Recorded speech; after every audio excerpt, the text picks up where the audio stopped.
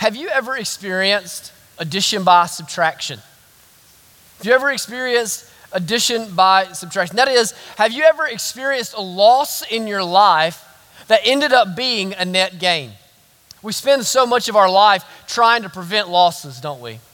We spend so much of our life trying to prevent the loss of a relationship, trying to prevent the loss of a job, trying to prevent the loss of a house, trying to prevent the loss of a dream, the loss of an ambition.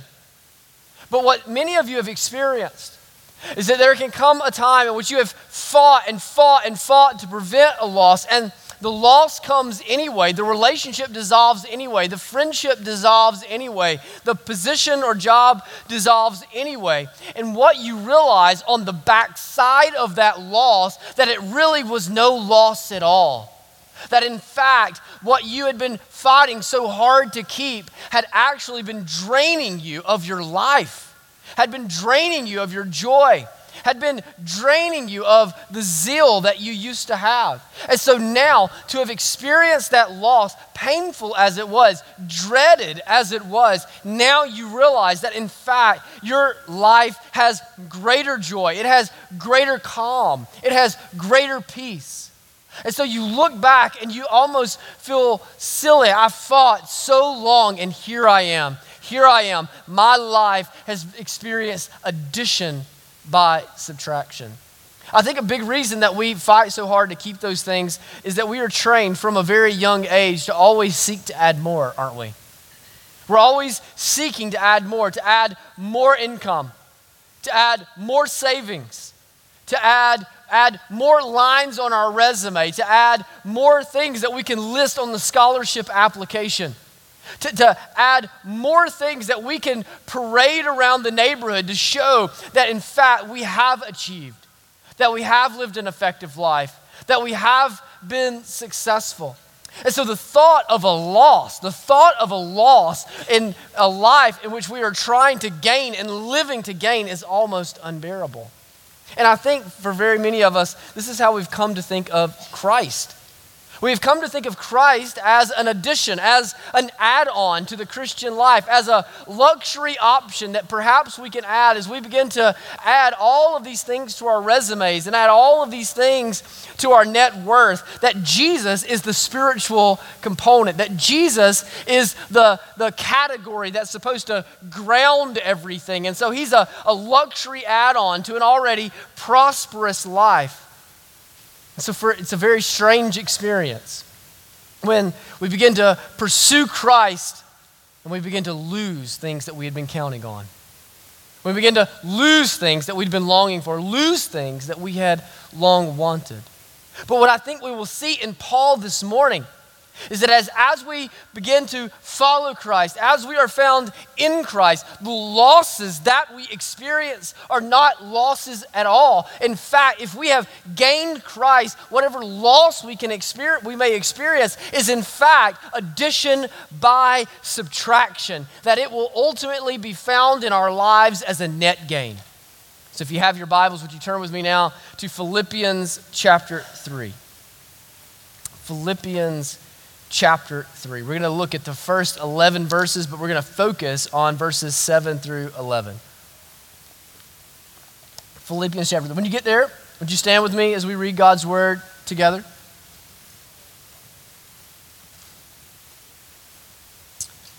Philippians chapter 3, beginning in verse 1, says, "Finally, my brothers, rejoice in the Lord. To write the same things to you is no trouble to me and is safe for you. Look out for the dogs, look out for the evildoers, look out for those who mutilate the flesh. For we are the circumcision who worship by the Spirit of God and glory in Christ Jesus and put no confidence in the flesh, though I myself have reason for confidence in the flesh also. If anyone else thinks he has reason for confidence in the flesh, I have more.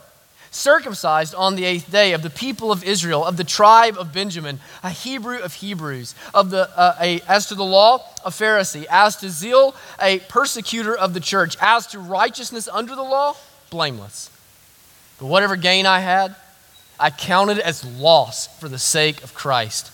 Indeed, I count everything as loss because of the surpassing worth of knowing Christ Jesus my Lord. For his sake, I have suffered the loss of all things and count them as rubbish, in order that I may gain Christ and be found in him, not having a righteousness of my own that comes from the law, but that which comes through faith in Christ, the righteousness from God that depends on faith, that I may know him and the power of his resurrection and may share his sufferings, becoming like him in his death, that by any means possible I may attain the resurrection from the dead.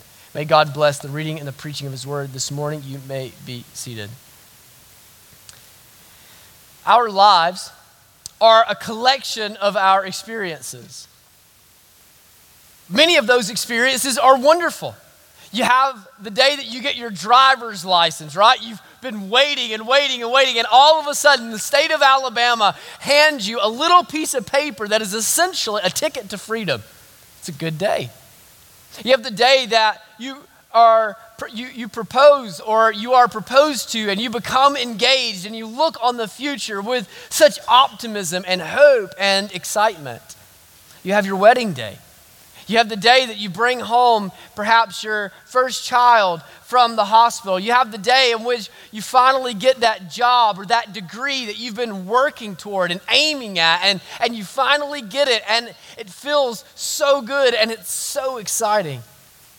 But we all know that life is not just the sum of our good experiences, but the sum of mountaintops and valleys, of positives and of negatives. That you have days in which your spouse betrays you. Or you have the day in which you get the diagnosis that you didn't expect, or the car accident that you didn't see coming.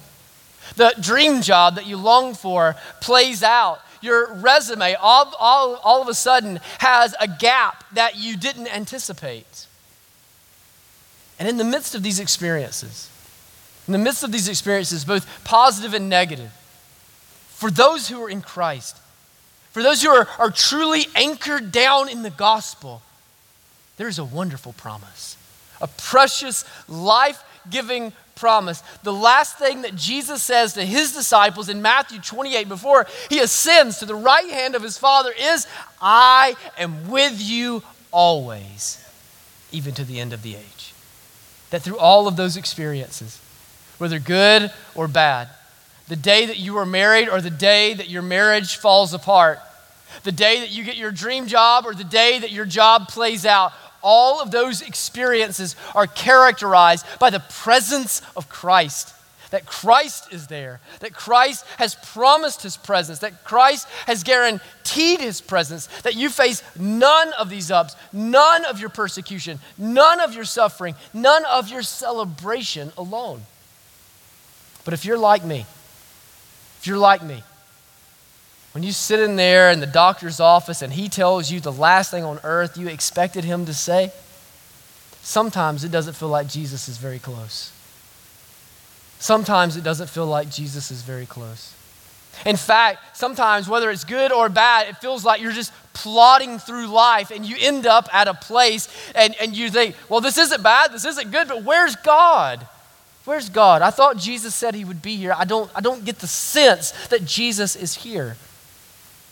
You see, the gospel seems to promise to us a moment-by-moment relationship with Christ, a moment-by-moment dependence, a moment-by-moment awareness of the nearness of Christ. But for us, it seems as though that is an extraordinary experience in the Christian life and not a normative one. But I think what we read is that it is intended to be a normative experience. That it is intended to be the typical experience of the Christian life, to feel as though, to have the experience that you are living in a moment-by-moment dependence, a moment-by-moment awareness of the presence of Christ. And I think very much, this is what Paul is getting at in Philippians chapter 3. I think what he is trying to call the Philippian church to is this type of experience as a church body, this type of experience in individual Christians. The type of experience that he feels as though he has. And so that's what I want us to see this morning. The first thing that I want us to see is that if we are to experience Christ in all of life, we must treasure Jesus above all gains. Treasure Jesus above all gains. He says in verse 7, but whatever gain I had, I counted as loss for the sake of Christ. Whatever gain I had, I count as loss for the sake of Christ. Now, I want you to think about what Paul has just said. There's a reason I read all 11 verses to cover these four, right? Think about all that Paul has just said. Paul has just listed off his credentials, right? He's just listed off his achievements, some by birth, some by his own doing, but he has listed off all of the reasons that he should be considered a favored child of God, one of the members of Israel, a Benjamite, circumcised on the 8th day, as to zeal a Pharisee, right? A persecutor of the church, one of those who says, God, I take your word so seriously. I take your promises so seriously that I with violence, if necessary, come against those who oppose you. He says, if you were to take the law and you were to compare it to my life, what you would say about my life is that my life is blameless. I have lived so that I have achieved. My credentials are second to none. That Paul has done everything in his life to climb the ladder to God, right? I think for most of us have had the experience of Paul in which we are trying to make something of ourselves.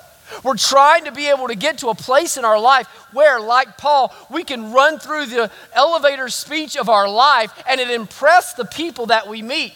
That we can meet somebody on the golf course, they can ask us what we do, and we can immediately respond with an answer that's going to make us appear as though we are successful. That we are trying to climb the ladder through life, climb the ladder to God ultimately. But what Paul came to recognize was that life is not a ladder that you climb. That for Paul, rather than life being a ladder to climb or an obstacle course to conquer and to achieve, instead, life is an altar. Life is an altar, and on that altar, you are to lay down your life. You are to lay down yourself so that your life may become a pleasing aroma to God, so that God may be satisfied in you, and you may show that your ultimate and total satisfaction is found in Him. That joy and delight in this life is not to be found by climbing a ladder and adding to your resume and getting all the right scholarships and having athletic success and having career success and having an enjoyable retirement. Instead, a satisfying life is found by offering over your life. So that you can say with Paul, whatever gain I had, I count it as loss for the sake of Christ. He says, whatever credentials I had, whatever rank I had, whatever affluence I had, whatever admiration I had, whatever achievement I had, whatever future I had, I count it all as loss for the sake of Christ. See, Paul lost every single thing that he treasured. Think about that. Everything that he aimed at as a boy, he got and then lost it. Think about it. His whole future. Paul had a future that most likely included a position on the Sanhedrin. He would have been one of the handful of most powerful men in all of Israel.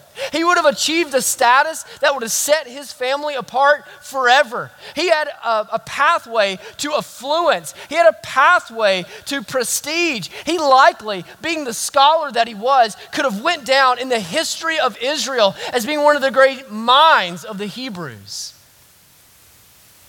And instead, he forfeited it to rot in a Roman jail, to live homeless and hungry, to experience lashes, to ultimately have his head cut off his shoulders.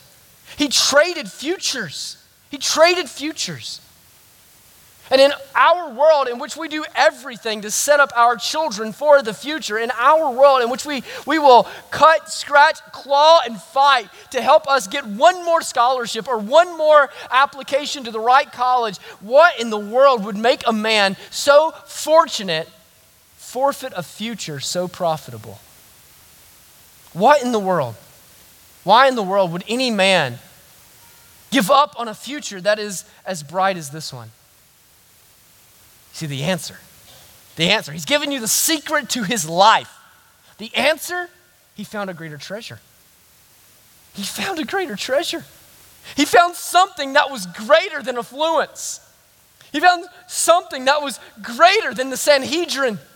He found something that was greater than the biggest house or the highest respect and admiration of his peers. He found something far greater, that when he took all of those things and he added them together, the sum total of every dream in his life, every treasure in his life, every achievement in his life, the sum total of those things were as though they were worthless in comparison to the treasure that he had ultimately found. So that he's able to say, because of the surpassing worth of knowing Jesus, my Lord. You know how personal it is. The only time in all of Paul's writings that he refers to Jesus as my Lord, my treasure, my gain, my Redeemer, my Savior, my hope, my Lord. I have found my Lord. I have found Christ, to death with everything else that I've ever wanted, to death with everything else I've ever fought for, to death with everything else that I've ever lived for. I have found my Lord. You see, Paul was able to stop chasing the pennies of this world because he found the mint. He found the mint. So every loss that we might perceive in his life was no loss at all. In fact, he calls it gain. It was addition by subtraction.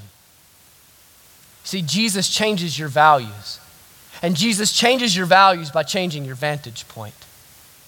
Jesus changes your values by changing your vantage point. That's the only way that gains can become losses. That's the only way that losses can become gains. That's the only way that a person can, for their whole life, live as though money was the source of their happiness, was the security of their joy, and then on a dime, turn and say, no, my happiness is found solely in Christ. It is the only way that a person can seek their value in the opinion of others in a romantic relationship, and then on a dime turn and say, no, I don't need him, I don't need her, I don't need romance, I need Christ. I need Christ.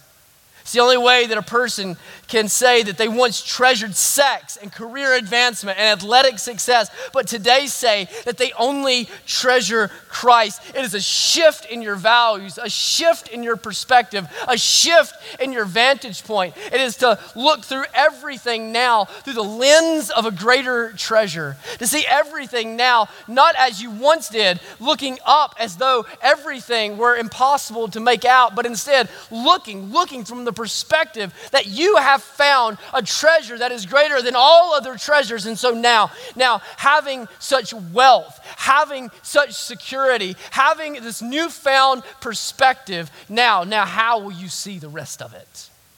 See, this is every gospel story that's ever been told. Do you realize that? This is every gospel story that's ever been told.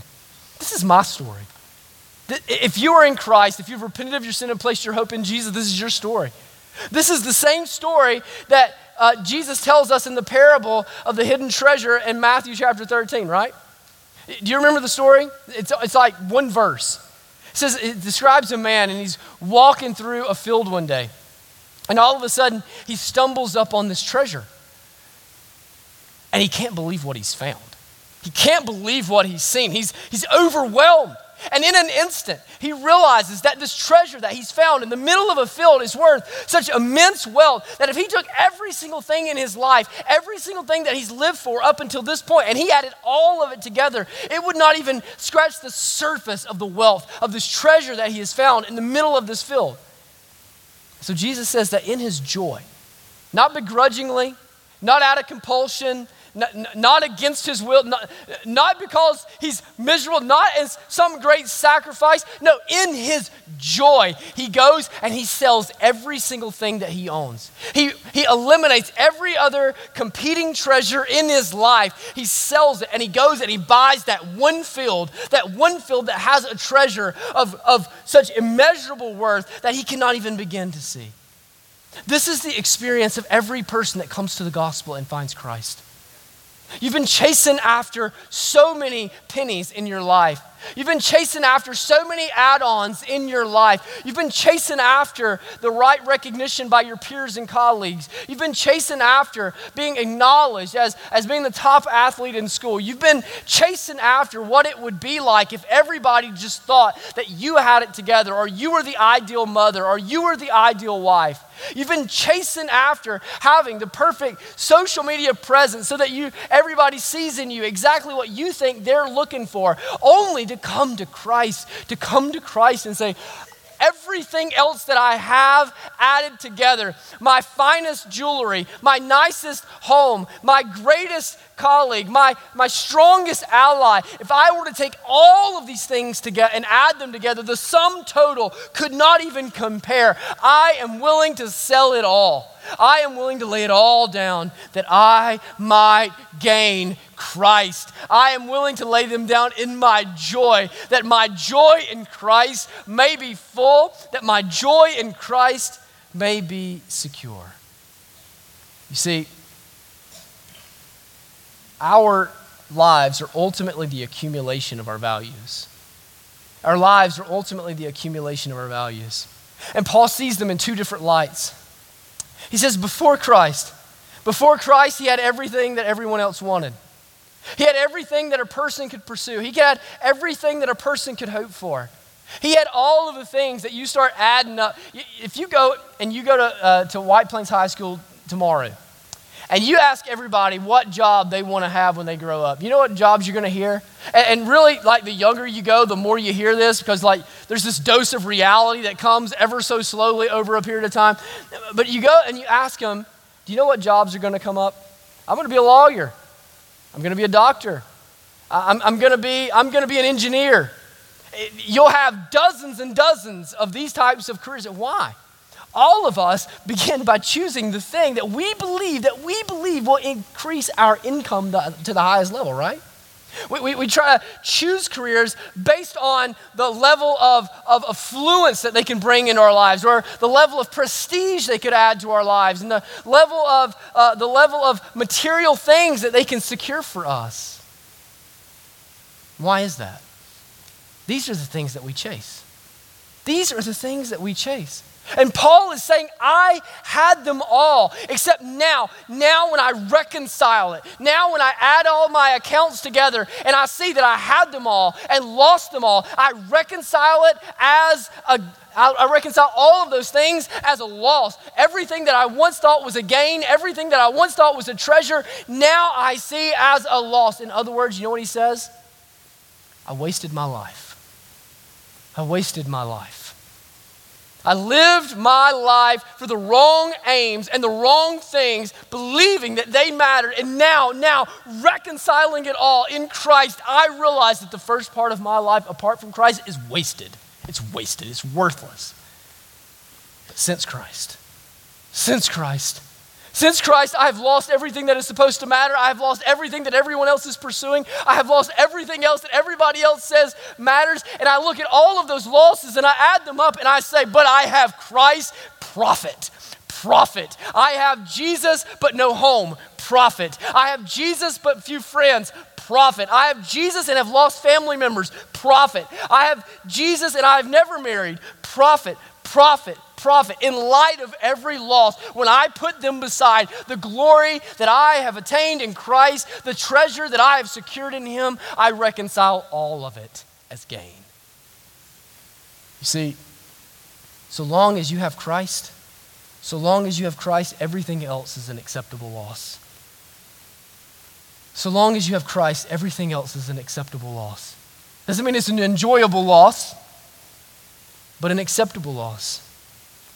Because with Christ, your joy is not contingent upon any other factor. With Christ, never marrying is an acceptable loss because marriage doesn't determine your value. In Christ, never having children is an acceptable loss because children aren't your source of joy. In Christ, not getting to travel and not having physical health and not attaining a certain income level, all of those are acceptable losses because your life is secure. Your treasure is secure. Brothers and sisters, if you will live as though Christ is gain and all else is lost, you will be set free then to really live. Treasure Christ.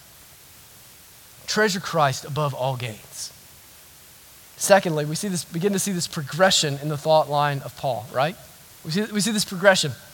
That really, he starts off with a values statement, doesn't he? I counted it all as loss. I counted it all as loss compared to the surpassing worth of having Christ. I've reconciled everything. So it's a values statement. But as is true, Paul recognizes that values are worthless unless they change your life. Values are worthless unless they actually become priorities for you, that they don't mean much. And so what he begins to go on to say is, look, this is not just what I think, this is not just what I teach, this is how I live. This has been my experience in this moment-by-moment experience with Christ. And so he says that if we want to experience Christ in all of life, we must live for Jesus at all costs. We must live for Jesus at all costs. And he understands fully the gravity and the sobriety of what he is saying. What will you believe? What will you say you believe? Will what you say you believe actually affect what you do? That's what he's saying. Listen to how he says this. He says, for his sake, I have suffered. For his sake, I have suffered the loss of all things. Paul had lost his birthright. Paul had lost his reputation. Paul had lost his affluence. Paul had lost his family. Paul had lost all of these things. It was not a theory. It was not a thought. It was an experience. This was the application in his life. Do you want to know what you treasure above all things? Do you want to know what the chief treasure in your life is? What are you willing to ruin your reputation over? What are you willing to ruin your reputation over? Paul had lost his very name for following after Christ.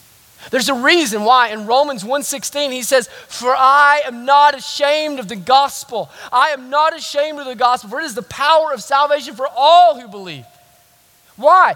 It would have been easy for Paul to have been ashamed, to be embarrassed of Jesus, to pull back from Jesus, to try to save some scratch of his reputation, to save some sliver of his good name. But he says, no, I will live proud of Jesus. I will live proud of Christ because his power of salvation has impacted me personally. It has transformed my life. I am willing to ruin my reputation that the reputation of Christ may be enhanced. What are you willing to ruin your reputation over? Are you willing to cut corners? Everybody else knows you're cutting so that you can get ahead? Are you willing to ruin your reputation for financial gain? Are you willing to cheat on tests at school so that you can have the right grade number to put on the right scholarship applications and the right college applications? Are you willing, in other words, are you willing to ruin your reputation, to compromise your integrity so that you can advance your own ambition? Or are you willing to ruin your reputation as being smart enough, as being good enough, as being in control enough, as being thoughtful enough, as being agreeable enough to compromise your stand for Christ, to compromise your boldness for Christ, to compromise your conviction in Christ, and to back away from Jesus? You want to know what your treasure is? You want to know what you place above all things? What is it in your life that you're willing to ruin your reputation for? For Paul, it was Christ. For Paul, it was Christ. Slay me. Take away my good name. Take away my achievement. Take away my credentials. Take away everything that I've ever rehearsed to be able to say to you about myself. But so long as I have Christ, I will count all of that stuff as rubbish. I will count it as though it is garbage. Notice the verb tense of what Paul uses here. It's subtle. It's subtle, but it's so powerful. He starts off by saying, I have suffered, right? I have suffered. So these are past losses, right? These are losses that Paul has accrued over his pursuit of Christ, has accrued over his experience of living out the gospel. And then he says, and I count it all as rubbish. That's present tense, isn't it? I count it all right now. All these losses that I have experienced, all the losses that I realize I'm likely to experience today and tomorrow, I count them today. I count them right now. I reconcile them in the bank account of my mind as losses. I count them as garbage. I count them, actually, more literally, it means dung. Like, I count them as dog poop. That's what he's saying. Like, I just love how straightforward he is, right? But then he says something future tense, doesn't he? He says something future tense. That I may gain Christ. That I may be found in him. I have experienced great loss. I count it all as rubbish today because I am not concerned about yesterday and I am not worried about today. No, what I am living for is a future hope that I may be found in Christ. In Christ. You see, our present loss in light of a future gain, that's the perspective. That's the vantage point. That's the vantage point. Our present loss in light of a future gain. Right now, there is pain. Right now, there's loss in spades. Right now, it feels like sacrifice. But the confidence is in what is to come. The confidence is in Christ who is raised, in Christ who is reigning, in Christ who is working all things together. Do you know what saving faith looks like? You know what saving faith looks like? Saving faith looks like living right now as though the kingdom has already fully come. It hasn't yet come, has it? In fact, we look around and we see great loss. We look around and we see great tragedy. We look around and we see great evil. We see sin. We see all kinds of injustice, all kinds of hatefulness, all kinds of hopelessness, and we are certain. We experience these things in our own bodies, and we are certain the kingdom has not yet fully come.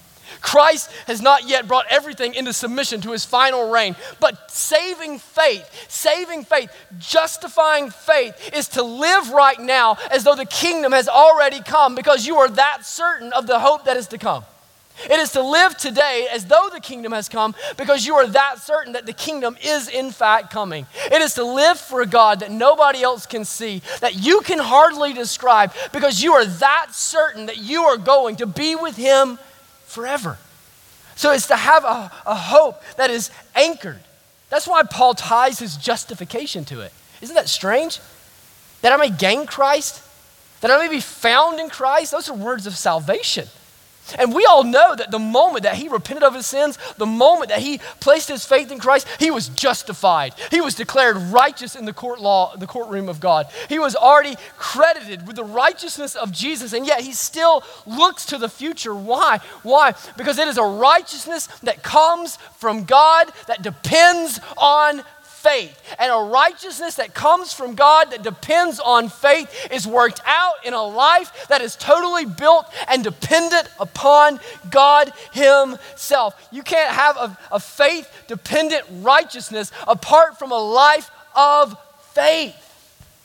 Apart from a life of faith. This is the game changer. This is the game changer for how many of us grew up relating to Jesus. Many of us grew up relating to Jesus with the understanding that if I just mentally believe that Jesus is the Son of God, if I just mentally assent to the thought that Jesus was raised from the dead, if I just think that he died for the sins of the world, if that's just what I think, then so long as that's what I think, then I will be saved. I will be justified. But y'all, that's not faith. That's not faith. That won't save you. It's that kind of thinking that can say, Jesus, I just need you as an add-on in my life. I just need you as the spiritual compartment of an overall satisfying life. Jesus, I just need you to make sure that I'm holistically fulfilled. No. That is not saving faith. That is an incomplete view of what it means to know the gospel, to trust the gospel, and to live out the gospel. Instead, saving faith means banking your own welfare, banking your own well-being, living moment by moment, dependent on the goodness of Christ, dependent on the provision of Christ, dependent upon the power of Christ. It is to say, Jesus, if you don't come through in my life will not make sense. Jesus, if you are not real, I'm going to live in such a way with such confidence in you, with such faith in you, that I'm going to live that no one will be able to reconcile my life until the day of judgment when they see you divide the sheep from the goats. It is to live now as though Christ is gain. To those who gain Christ will live like Christ is their only gain. You realize that? Those who gain Christ will live like Christ is their only gain. They will apply these things to their lives. They will apply these values to their life. And their justifying, saving faith will play out in their life by the way that they bank everything, depend everything on Him. Jesus is not an addition to your life. Jesus is the whole equation. He's not an add-on. He's everything. In totality. This morning, are you living like Christ is your gain? Are you living like Christ is your only gain? Because if you live for Jesus at the cost of friendship, at the cost of romance, at the cost of affluence, at the cost of comfort, you will not be proven a fool. You will not be proven a fool. In fact, you will be living for a future gain. You will be living for a future glory. You will be living for a future reward. And one day, when you stand there beholding the presence of the risen and reigning Christ, you will be able to say, everything that I lost, every price that I paid, every friendship that it cost me, now I say with a crown of unfading glory that it was addition by subtraction. I count all of those things as loss, as garbage, as dog poop. And that brings us to the cumulative thought that's in Paul's mind here. What he's been working toward the whole time. He says that we are to value Christ, treasure Christ above all gains, and live for Jesus at all costs, that we might know Jesus through all experiences. That we might know Jesus through all experiences.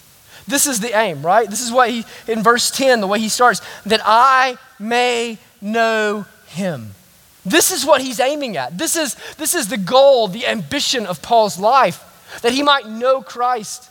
And it is not to know Christ the way that I know Tua Tagovailoa, right? Like, I'm embarrassed to tell you how much I know about Tua Tagovailoa. Like, I know that he's 6'1". I know that he's a junior. I know he's from Hawaii. I even know that he's Pentecostal. You know? But the truth is, I don't know him. I don't know him. I don't really know the makeup of his character. I've never experienced whether or not he's a man of integrity or not. I don't know if he's a loyal friend or a traitor. I don't know if he's the kind of man that you can bank on or not. I don't know if he's humble or if he's arrogant. I don't know these things. I don't know him. The kind of knowledge that Paul is aiming at is knowledge that comes through experience. Knowledge that comes through experience. He's saying, I don't just want to know that Christ is forgiving. I want to have experienced His forgiveness. I don't just want to know that Christ is kind. I want to live in the experience of His kindness. I don't just want to know that Christ is faithful. I want to experience the day in, day out faithfulness of Christ in my own life. That I may know Him. I will count it all loss. I will lay down every relationship, every friendship, every dollar, my house, my livelihood. I will lay it all down just that I may know Him, that I may know the patience of Christ, that I may know the kindness of Christ, that I may know the mercy of Christ. I will lay it all down that I may know Him. And so he says there's two different ways. There's two different ways that I'm aiming to know Christ. One now, one later. One now, one later. In fact, verses 9 through 11, for those of you that are sharp theologians, like, you really get this beautiful, powerful synopsis of the gospel, verses 9, 10, and 11, right? Verse 9, he talks about his justification. Verse 10, he talks about his sanctification. Verse 11, he talks about his glorification. So you have this elevator pitch in Paul's own mind now. That's the inverse of what he's been saying. Before his justification was found in himself. His hope was found in himself. His maturity was found in his own blamelessness. But now, it's all found in Christ. And so he says in verse 10, that I may know him in the power of his resurrection. That I may know him in the power of his resurrection. That is, that I may live in him now. That I may walk in him now. That I might experience the power of the risen Christ in my life now. That I may walk in resurrection boldness, in resurrection courage, in resurrection faithfulness. That I may live a supernatural world, a supernatural life in the midst of a natural world. Did you know that you've never taken a step toward Jesus that wasn't a miracle? You've never taken a step toward Jesus that wasn't a miracle. That every step that you take toward Jesus, you take through the power of the resurrection. You take through the power of the resurrection. There is nothing natural about you seeking God. Romans 3 says nobody seeks after God, but God, he came and he sought after us and he laid down his life and he was raised from the dead that we might be raised from the dead, that we might have the Holy Spirit to convict us of our sins, to draw us to himself, to place and indwell within us so that we might pursue Christ in all of life. See, here's what he teaches us. The resurrection is proof. The resurrection is proof that the experiences in your life, that God is not working in spite of those things. The hardships in your life, God is not working in spite of those things. The losses in your life, he is not working in spite of those losses. He is not working in spite of your failing health. He's not working in spite of your failing marriage. He's not working in spite of your despair, in spite of your depression. No. What the resurrection proves is that Christ is working through them. Through them. The death on the cross, it seemed as though God's hope had died. It seemed as though God's plan had ended. And there is a dead Messiah, a dead Savior. What hope do we have? But God did not work in spite of his death. God did not work in spite of his cross. God did not work in spite of him laying down his life. He worked through it. He worked through it. He put him to death on the cross that 3 days later he might raise him to new life, to reign over all of us, that we might be justified, that we might now walk in Christ and know Christ. He is working through the cross in your life, that you might live a cruciform life and ultimately experience a resurrected one. And this morning, I don't know what you're battling. I don't know what you're afraid of. I don't know what you're facing. I don't know what you're battling with. But what I know, what I am certain of, is that in light of the cross, with the power of the resurrection and the promise of the resurrection, Christ is working through it. Christ is working through it. And what that means is that if you live a life of faith, moment by moment faith, staked on Christ, banked on Jesus, you will experience moment by moment faithfulness in your life. Moment by moment faithfulness from Christ to you. So much so that you can look to the glorification that is to come, the resurrection that is to come, and say, today I wake, his mercies are new. Today I wake, his grace is afresh. Today I awake, I didn't know how I would get up, but I'm getting up anyway because I walk with resurrection power, and I am pressing on to a resurrection promise that one day I might attain the resurrection from the dead, that my body will no longer hurt, my face will no longer know tears, my life will no longer know hardship, only joy. This morning, are you living by moment faith? Are you living out moment by moment dependence upon Christ? Because if you are living in moment by moment faith, you will experience moment by moment faithfulness. And one day soon, all of this is going to fade away. All of this is going to fade into the background. And on that day, you will be able to call every loss a gain. And it will be addition by subtraction to Christ's glory in you. Let's pray together. Hi, I'm Cody Hill. I'm the lead pastor here at Iron City. Thank you so much for connecting with us online. I hope in the days ahead that we'll have an opportunity to connect with you in person. On our website, ironcity.org, you'll see a number of different opportunities that you have to connect with our church and opportunities that we're seeking to engage our community and minister to our church family. I'd like to especially invite you to come and be a part of one of our connection groups that meet at 9 o'clock immediately preceding our Sunday morning worship service. You'll find that we're not a perfect church, but we are a passionate church. We take following Jesus very seriously, but we try not to take ourselves too seriously. So I hope you'll come this Sunday at 10:15 and worship with us and let us get to know you a little bit better.